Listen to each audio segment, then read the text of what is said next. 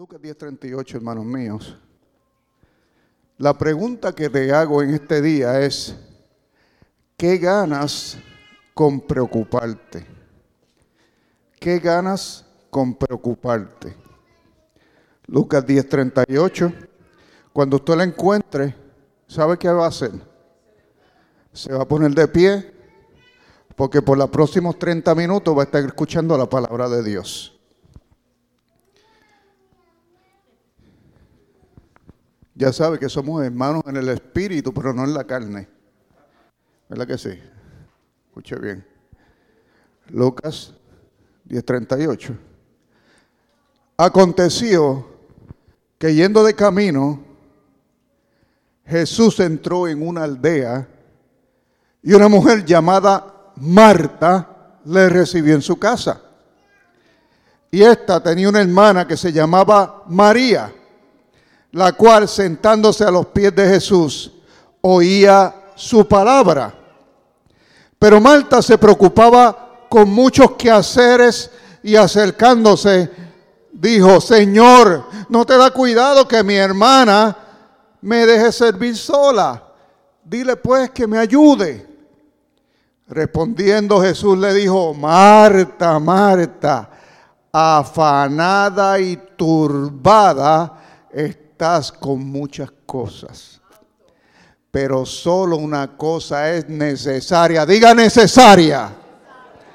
Y María ha escogido la buena parte, la cual no le será quitada. Padre, gracias por tu palabra que nos enseña qué es lo importante para ti, Dios. ¿Qué es lo primero para ti?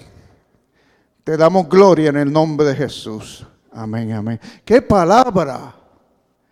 Una historia sencilla, pero con una enseñanza tan y tan profunda. ¿Así es la Biblia?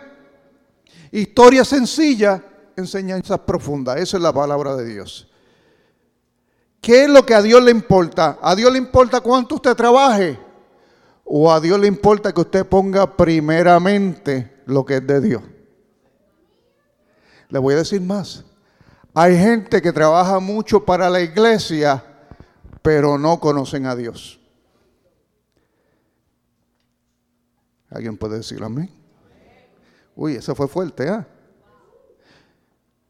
No se preocupe tanto en trabajar para la obra.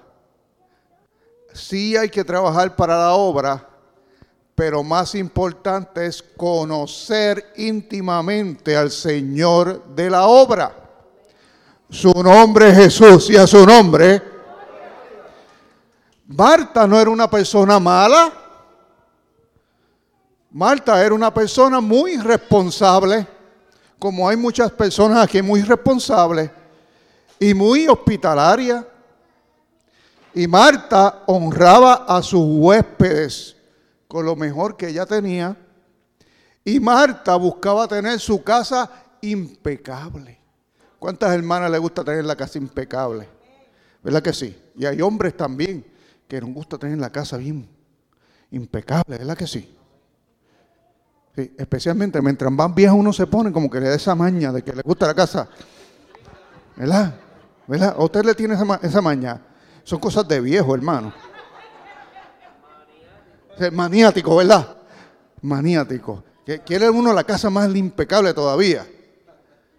Sí, a algunos le da cosa contra los ¿cómo se llama? Los gérmenes y las cosas.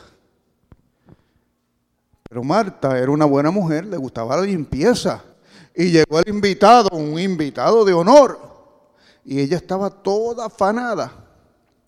Entonces, si ella era una persona que quería honrar a Jesús, una persona que quería que Jesús viera la casa bonita, que Marta quería allí servirle allí buena comida y sus buenas cosas, ¿por qué Jesús le bajó tan fuerte? ¿Por qué Jesús le dijo, pero hija, tú estás turbada, tú estás afanada? ¿Por qué usted cree, iglesia? ¿Por qué Jesús le bajó así? Usted se ha encontrado con gente que quieren todo tan perfecto que arruinan la diversión. ¿Ah? Alaba lo que ve el violín. No mire para el lado. Hay gente así. Quieren todo tan perfecto que se llevan la alegría del evento. Se llevan el gozo de las cosas. Y Marta perdió la oportunidad de gozarse. Marta recibió un privilegio de tener a Dios ministrando en su casa. Eso no pasa en las mansiones, eso no pasa en la Casa Blanca, eso no pasa en ningún lugar. Tener a Dios mismo ministrando en la casa y ella allí friendo alcapurria o haciendo tacos, lo que fuera que estaba haciendo. Marta decidió estar pasando el trapeador. Alguien alaba al Señor. O estar preparando las botanas. Y el maestro allí enseñando bellas palabras de vida. ¿Cuántos alaban al Señor? ¿Usted está entendiendo, iglesia amada? Eso es como cuando hay una palabra que Dios está trayendo en el ambiente y la gente está distraída ahí pensando, ay, mira, ya es la 1, ya es hora de almorzar. O el espíritu moviéndose y todo el mundo era el espíritu. Y, uy, ya me voy, ya. Con cosas en la mente. Marta perdió una gran oportunidad. Y Cristo se lo dijo, preocupada que todo fuera perfecto.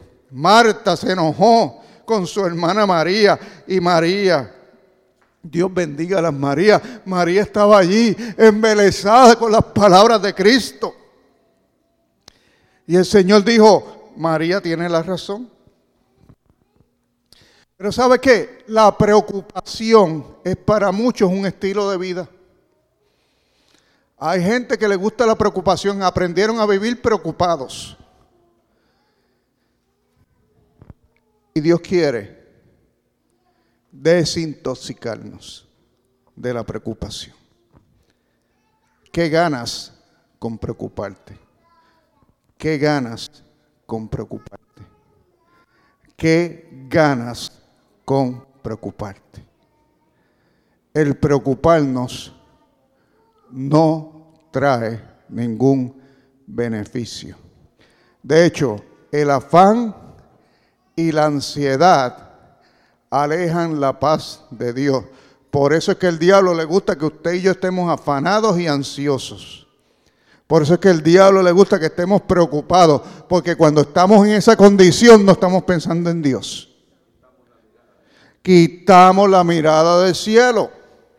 Y no vale la pena. Esta semana mucha gente preocupada con el asunto de la gasolina. La gasolina. Llamadas recibí. Ay, pero tú no vas a llenar el tanque. No voy a llenar ningún tanque. La gasolina va a volver. La gasolina va a volver.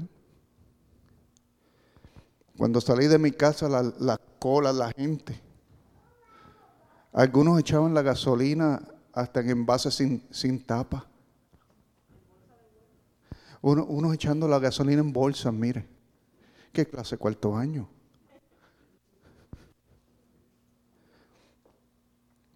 El afán y la ansiedad. Es como a principio de la pandemia, la gente comprando papel de inodoro ahí como loco. Que nada tenía que ver con la pandemia. ¿Para qué? ¿Para qué? Por ahí hay gente tratando de vendernos sopas maruchas que tienen por ahí acumuladas.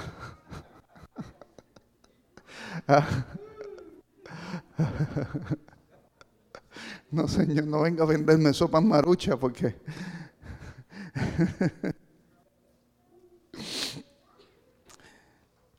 El afán, y yo no digo que hay que prepararse. Hay que prepararse. Pero no hay que caer en el pánico. ¿Usted me está entendiendo, iglesia? Hay que ir, uno va, llena el tanque. Pero usted no tiene que esperar a que llegue la crisis para llenar el tanque. ¿Cuántos alaban a Dios? Usted tiene que romper la mente de allá del país nuestro. En el país nuestro donde echábamos $1 de gasolina. Y cuando ya el auto nos dejaba sin gasolina, entonces lo empujábamos hasta la estación. Yo no sé si usted vivió ese tipo de pobreza, pero yo sí. ¿Ah? Sí, andaba con un pote de alcoholado y cuando se me quedaba, le eché un poquito de alcoholado ahí en el carburador para que llegara.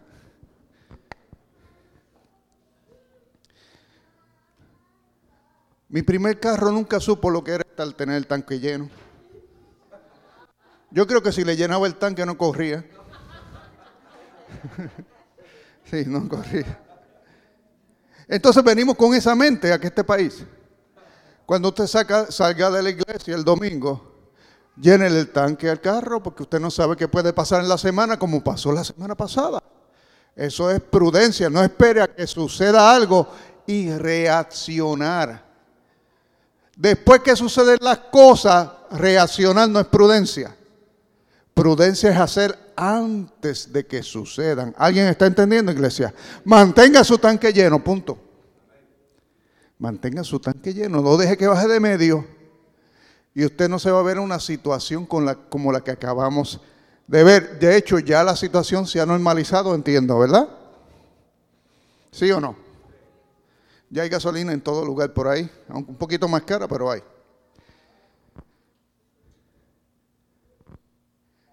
Jesús quería enseñarle a Marta cuál es la prioridad en la vida. El reino de Dios es lo primero que debemos buscar cada día. ¿Alguien puede decir amén? ¿Qué usted gana con andar y vivir preocupado? Usted tiene que poner a Dios primero. Y cuando pones a Dios primero, la paz de Cristo inunda tu corazón y las preocupaciones ya no parecen tan grandes. No. Usted ve que la confianza, que Dios está en control y que esos problemas Dios le va a ayudar. Porque Él lo hizo antes y lo va a volver a hacer. Lo hizo antes y lo va a volver a hacer. A última hora se resolvió el problema anteriormente. Pues ahora lo va a hacer, aunque sea a última hora. El Señor tiene una solución. Dios quiere enseñarnos que pongamos primeramente lo que es de Dios. Es lo más importante. En una ocasión estábamos en Honduras, en el Lloro, en Honduras. Y estábamos visitando una iglesia de un pastor que estaba interesado en entrar a la misión de nosotros de Senda de Amor. Y la bendición era más grande porque también en el viaje estaba con nosotros el pastor Félix, que es el pastor general del movimiento misionero internacional, ¿verdad? Pues entonces estaban en aquella iglesia de ellos, todos los líderes de esa iglesia, estábamos nosotros, y el pastor Félix empezó a ministrar. Pero entonces el pastor de esa iglesia de Lloro, mientras ministraban allí a todo el mundo y todo el mundo gozándose con la palabra, el pastor andaba todo afanado, coordinando el almuerzo, chequeando que la carne frita estuviera bien frita, chequeando que hubieran tortillas, haciendo cosas durante la palabra, de tal forma que se perdió todo. Durante todo, se perdió todo, hermano. Nos recordó la historia de Marta y María. Y eventualmente no entró a la misión. No entró. Porque pues, usted se puede imaginar. Jesús fue bien claro cuando dijo en Mateo 6:33, le pido que lo busque. Mateo 6:33. Él dijo, mas buscad primeramente,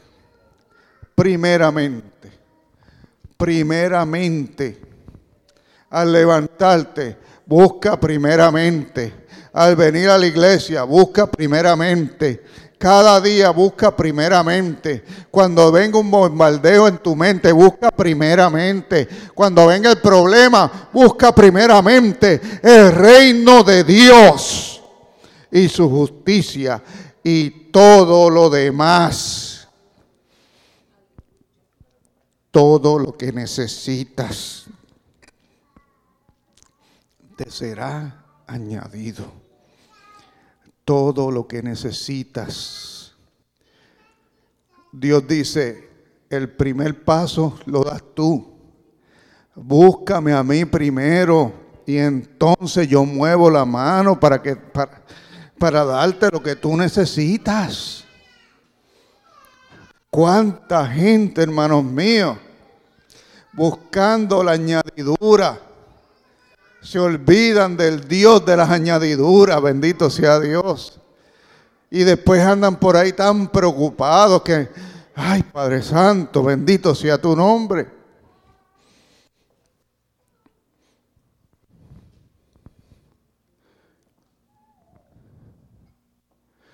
Dios nos quiere bendecir.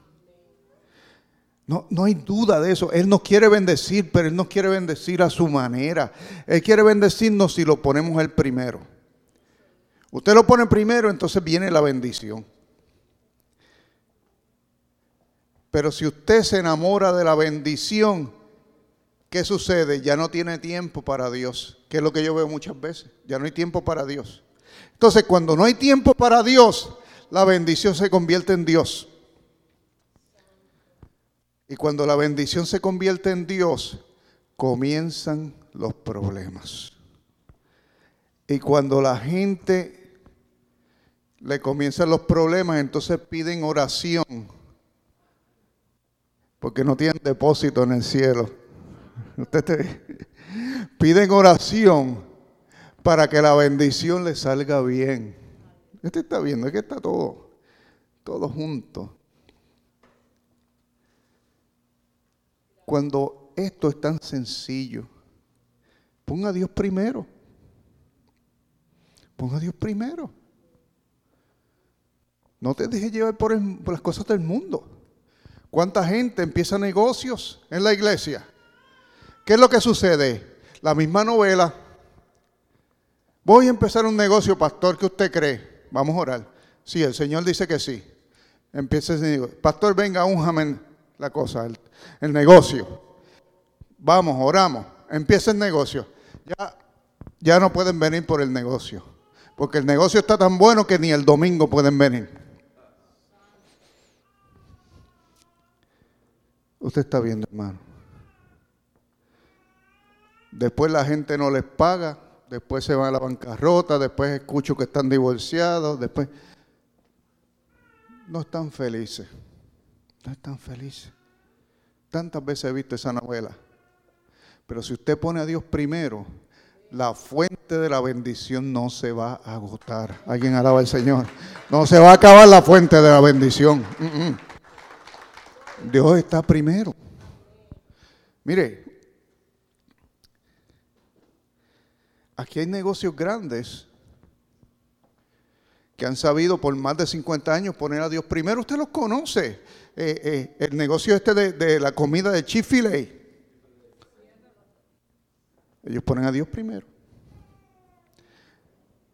Yo he sabido ir al aeropuerto el domingo, el aeropuerto lleno y ellos cerrados. Hoy, ¿sabe todos los hamburgues que esa gente pudo vender el domingo? Cerrado. Hobby Lobby, una tienda que vende muchísimo, cerrado. Y así por negocios con principios cristianos. Son número uno en todo. Número uno. ¿Por qué? Porque aprendieron a confiar en Dios. Ellos cierran las puertas los domingos. ¿Por qué? Porque ese es el día del Señor. Alguien alaba al Señor. Ese día los dueños van a la iglesia. Ese día los empleados lo tienen libre para ir a la iglesia. Entonces la competencia de ellos no los han podido alcanzar a pesar que tienen un día de ventaja. ¿Cuántos alaban a Cristo? Sí, ellos trabajan 6 días y los demás 7, sin embargo, no los alcanzan. Y tienen un día más. Pero ellos tienen 6 días, más tienen al Dios del universo ayudándolos. ¿Cuántos alaban a Dios? Aleluya. ¿Ah? Es que usted no entiende que usted tiene la ventaja en Cristo. Entonces, bien, cuando empiezan a bendecir, cuando empieza la bendición, se llenan los ojos. Uy, si voy el domingo, pues entonces más y más, y más y más. ¿Ah? Y entonces ya se olvidaron de Dios y cayeron en el cuento de siempre. Eventualmente termina mal. Pon a Dios primero. Dios no va a fallar, Dios te quiere bendecir. Deja que sea Dios y Él es la fuente. Él es la fuente. Él es la fuente. Hermano José me estaba contando. Le está yendo muy bien en sus empresas, en su negocio. Pero él se propuso que no va a trabajar el domingo, ¿verdad, hermano? Ya lo comprometí aquí delante de todo el mundo. ¿Verdad que le han ofrecido trabajar el domingo? Toda la semana. Y él ha tenido que mirar, pero ahí está, aquí está todos los domingos, usted lo ha visto. Y yo lo felicito públicamente. Y Dios le va a prosperar más. Yo lo declaro en nombre de Jesús. Porque el que es fiel a Dios, Dios es fiel a él. Hermano Jonathan también. Aquí está los domingos. Y podría trabajar el domingo también, ¿verdad? Y viene el diablo y dice, te pago triple el domingo, ¿ah? ¿Verdad que le ofrecen más el domingo? Reprendo diablo ese. Pero así es que viene, le pone el cantito de queso al ratón, ¿ah? Para que salga, pero ¿sabe qué? Mi Dios nunca falla. Mi Dios nunca falla. Mantente firme en Cristo. Mantente firme en Cristo, porque Dios te va a bendecir. Permite que Dios esté contigo.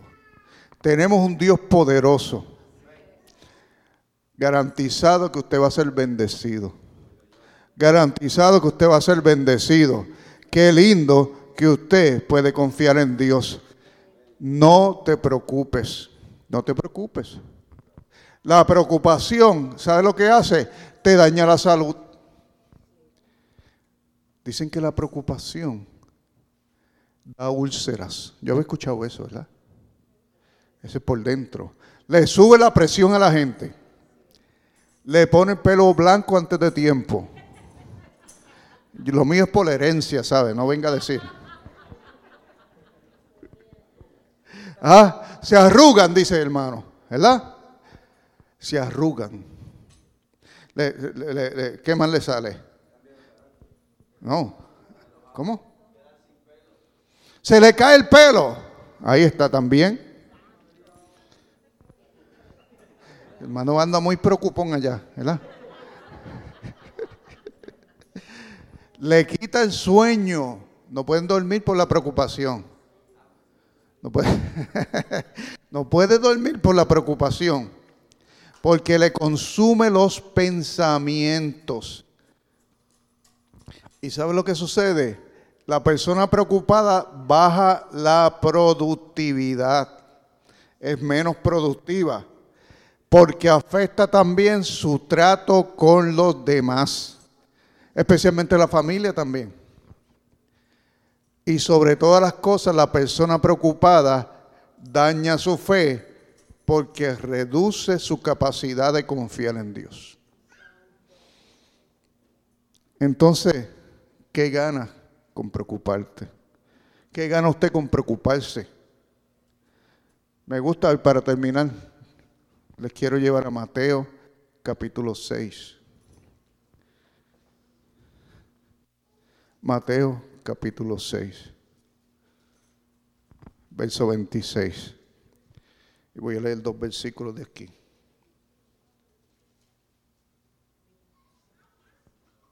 Dios está aquí.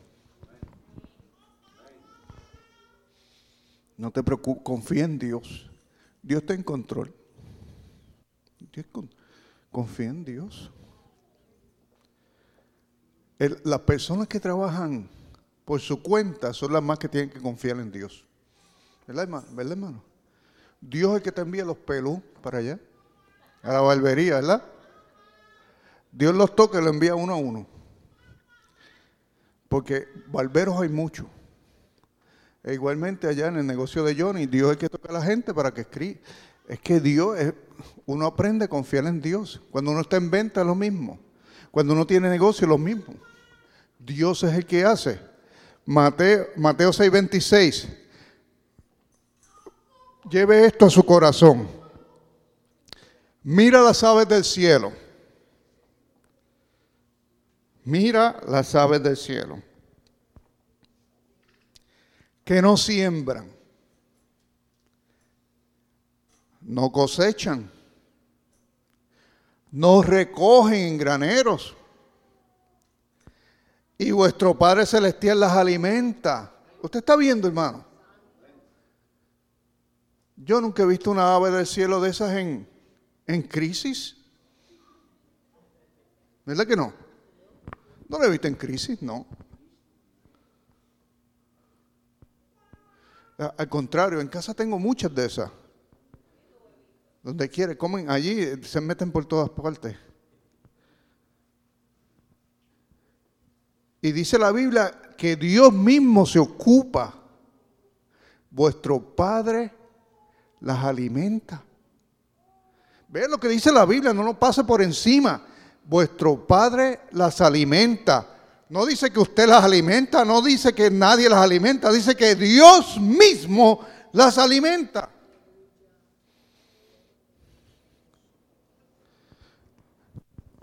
¿No valéis vosotros más que ellas? Si Dios se toma el cuidado de alimentar esos pequeños pajaritos por ahí, si usted confía en Dios, usted no cree que Dios le va a bendecir. ¿Dónde está tu fe? ¿Por qué te preocupas tanto? Esa es la pregunta que nos tenemos que hacer nosotros.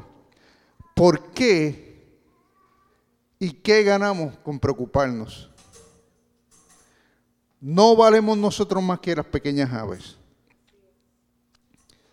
Y dice el 27, ¿y quién de vosotros podrá, por mucho que se afane, añadir a su estatura un codo?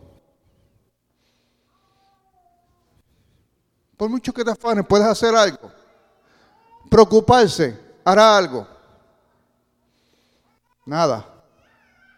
¿Qué ganas con preocuparte? La preocupación no trae ningún beneficio, pero la confianza en Dios trae mucho beneficio. ¿Alguien alaba a Dios?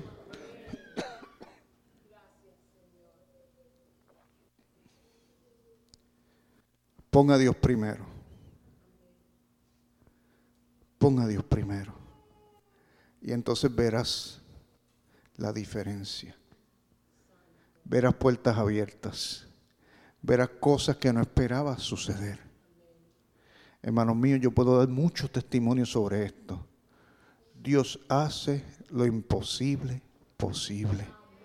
Dios te sostiene. Dios te guarda. Dios coloca gente en tu camino que te ayude. Dios es bueno todo el tiempo, pero tiene que ponerlo primero. Hay que ponerlo primero, iglesia amada, hay que ponerlo primero. Eres maravilloso, póngase de pie, vamos a orar. ¿Por qué te preocupas? Ay, que el doctor dijo esto, no te preocupes. Una cosa es lo que dice el doctor, que es ciencia. Y otra cosa es lo que dice Dios, que tiene la última palabra. Alguien alaba al Señor. Ay, que mira que no tengo las finanzas para esto. No te preocupes. Una cosa es lo que dice la cuenta de banco. Y otra cosa Es lo que dice el dueño del oro y de la plata. Tienes que empezar a orar. Tienes que empezar a poner a Dios primero. No puede usted estar con la boca cerrada. Tiene que empezar a poner a Dios en primer lugar y pelear esta batalla. Usted tiene que alabar y adorar a Dios hasta que usted vea que las cosas que usted desea sucedan en el nombre de Jesús. Usted tiene que arrebatar la victoria. El reino de los cielos sufre violencia y solo los violentos lo arrebatan. Alguien alaba a Dios. Estamos entrando a un tiempo que la iglesia pasiva no va a lograr nada. La iglesia pasiva no va a lograr nada. Este es tiempo de arrebatar la victoria. Este es tiempo de valientes, iglesia amada. Es tiempo de poner a Dios primero y arrebatar lo que nos toca, porque Dios lo ganó en la cruz del Calvario. Es tiempo de que esa gracia, ese poder, ese favor se manifieste en nosotros. ¿Qué ganas con preocuparte? El diablo está derrotado. El enemigo está derrotado. Y tú estás en victoria. Tú estás en victoria, iglesia. Y el enemigo está debajo de la planta de tus pies. Internaliza esas palabras. Tú lo puedes todo en Cristo. Tú puedes todo en Cristo. Estás bendecido. Estás favorecido. Estás prosperado. Estás en victoria. Internaliza tu victoria. Decláralo, créelo. Deja de vivir en derrota. Levántate. Reprenda al diablo. Sácalo de tu casa. En el nombre de Jesús. Saca los cerdos de la sala. En el nombre de Jesús. Busca la santidad. Busca la santidad en tu casa. Pon a Dios en primer lugar. Levanta altar, échale leña al fuego en tu casa. Pon a Dios primero y tú verás cómo las cosas van a cambiar. Cómo Dios va a hacer camino donde no lo había. Dios quiere bendecirte, iglesia amada. Son tiempos nuevos. Tiempos nuevos. Tiempos nuevos, tiempos nuevos, tiempos nuevos. No te quedes atrás. Tiempo nuevo, tiempo nuevo, tiempo nuevo. Recibe esta palabra, es tiempo nuevo. Ya vivimos una temporada, ahora empezamos otra. Ahora viene cosas nuevas para ti, aleluya. En el nombre de Jesús. Los tiempos de supervivencia acaban de concluir. Ahora vamos a brillar para Cristo. Ahora vamos a brillar. Y el que lo cree brillará más, aleluya. Aleluya. Vamos a brillar. Señor, te damos gracias. Declaramos que como un bólido, como un tren de alta velocidad, Señor, nos vamos a mover hacia los lugares de bendición, Señor. Levántanos como soldados en este tiempo, Dios. Echamos fuera la preocupación, la ansiedad. Echamos fuera todo equipaje que no conviene. Todo equipaje que está de más, Señor. Todo exceso de equipaje, Dios. Y nos revestimos de la armadura de Dios. Nos cubrimos con la sangre del Cordero. Tomamos la espada y vamos a luchar violentamente para la victoria, Dios. En esta hora, Dios, declaramos que es nuevo lo que tú haces. Tiempo de expansión, Señor. Tiempo nuevo. Porque tú tienes el control. Y tú vas a hacer cosas grandes, Dios. Cosas grandes, cosas grandes, cosas grandes. Aleluya, aleluya, aleluya. ¿Cuántos lo creen en esta casa? Declara cosas grandes. Declara cosas grandes en tu vida. Levanta la mano y adora a Dios. Porque Él tiene el control. Él es bueno, Él es bueno. Él está aquí, aleluya. Lo que antes no se podía, se va a poder. No tiene que esperar a enero para declarar la resolución. Porque cuando Dios quiere bendecir, Él bendice aunque sea a mitad de año. En el nombre de Jesús, declaramos milagros de todo tipo. Milagros de salud, milagros financieros, milagros de la unción de tu Espíritu. Declaramos, Dios, que tú abres puertas insospechadas. Declaramos, Dios, que tú envías porteros a abrir puertas. Gente que no conocimos correrán a nosotros por amor de tu nombre, Dios. Y nos abrirán puertas, nos bendecirán, Señor. Y tú, Señor, harás citas divinas. Y nos entregarás lugares que nosotros no construimos. Y nos entregarás bendiciones que nosotros no forjamos ni trabajamos. Y todo por amor de tu nombre, porque todo te pertenece a ti, Señor. Tú eres el dueño de todas las cosas, Señor, y creemos que por el favor tuyo seremos más que vencedores, más que bendecidos, Dios. Porque tú, Señor, eres nuestro Padre y te amamos tanto y tanto y tanto. Gracias, Dios mío. Declaro favor en cada estudiante. Declaro favor en cada niño de esta casa. Declaro favor en cada adulto en sus trabajos.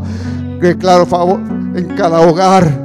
Declaro favor en cada empresa, Señor. Declaro favor en todo negocio, Señor. Declaro favor en cada casa, Señor, en cada vecindario que aquí representado. Declaro el favor de Dios. En el nombre de Jesús, Señor. Dirige tú. Guía tú, Señor, todo. Todo, Padre, estás aquí. Gracias. Gracias. Porque tú tienes todo el control. Gracias. Gracias, Dios. Gracias. Tú eres nuestro Dios, nuestra salvación. Tú eres Dios. Gracias, mi Dios. Toda la gloria, toda la honra es para ti, Dios. Gracias, Dios. No te preocupes que Dios está en control. No te preocupes más que Dios está en control. Aleluya. El que lo hizo una vez lo volverá a hacer. Aleluya. Gracias, Señor. Aleluya. Denle las palmas a Dios. Denle palmas a Dios. Gracias, Dios. ¿Cuántos están en victoria en esta casa? Si está en victoria, salga en victoria. Y regrese aquí en 8 días en victoria. Regrese en 8 días en victoria. No deje que nada allá afuera le quite la victoria. Usted es hijo de Dios, está en victoria. Usted es hija de Dios, está en victoria. No te dejes confundir. Estás en victoria. Es victoria, guerrero. Es victoria, guerrera. En el nombre de Jesús, la paz de Dios sea contigo. Shalom.